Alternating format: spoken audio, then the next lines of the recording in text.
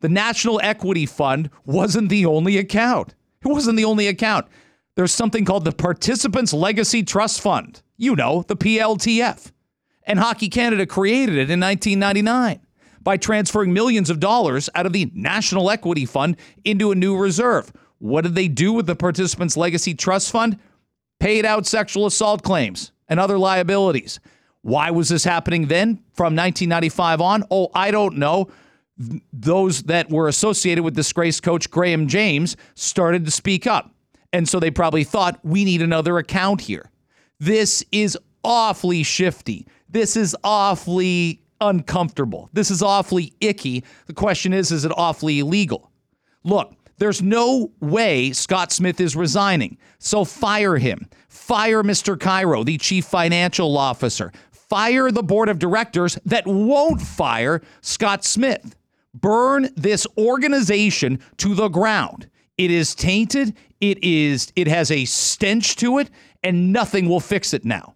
This is the final straw. Sheldon Kennedy said this about Hockey Canada just a couple weeks ago, and it's more true this morning than it was even then. To me, for that organization to move forward, I don't believe they have the trust of Canadians right now, and hence the reason why, I put out the tweet that I did and the statement that I did. I mean, I think for this organization to move forward, there needs to be a change in leadership, and it needs to be almost dismantled and rebuilt. By the way, Hockey Canada said nothing about the original fund or this spin-off fund at their federal hearings in June. Hey, Hockey Canada, where'd you get the money to pay out this claim relating to the 2018 allegations?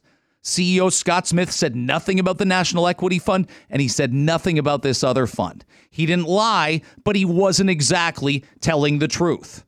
And that's enough for me. There's more than enough here to end this charade. The sponsors aren't coming back. The federal money shouldn't be coming back. So if Pascal St-Onge, if Justin Trudeau, if anybody associated with Hockey Canada that funds it should say anything today, it's that we will end this. Now, we're not going to ask you politely to quit anymore. You're going one way or the other. You can leave the room on your own 2 feet, or we can carry you out and throw you down the staircase. But you're going. You didn't think you could be more outraged, and then you read this morning. Phenomenal journalism, phenomenal reporting.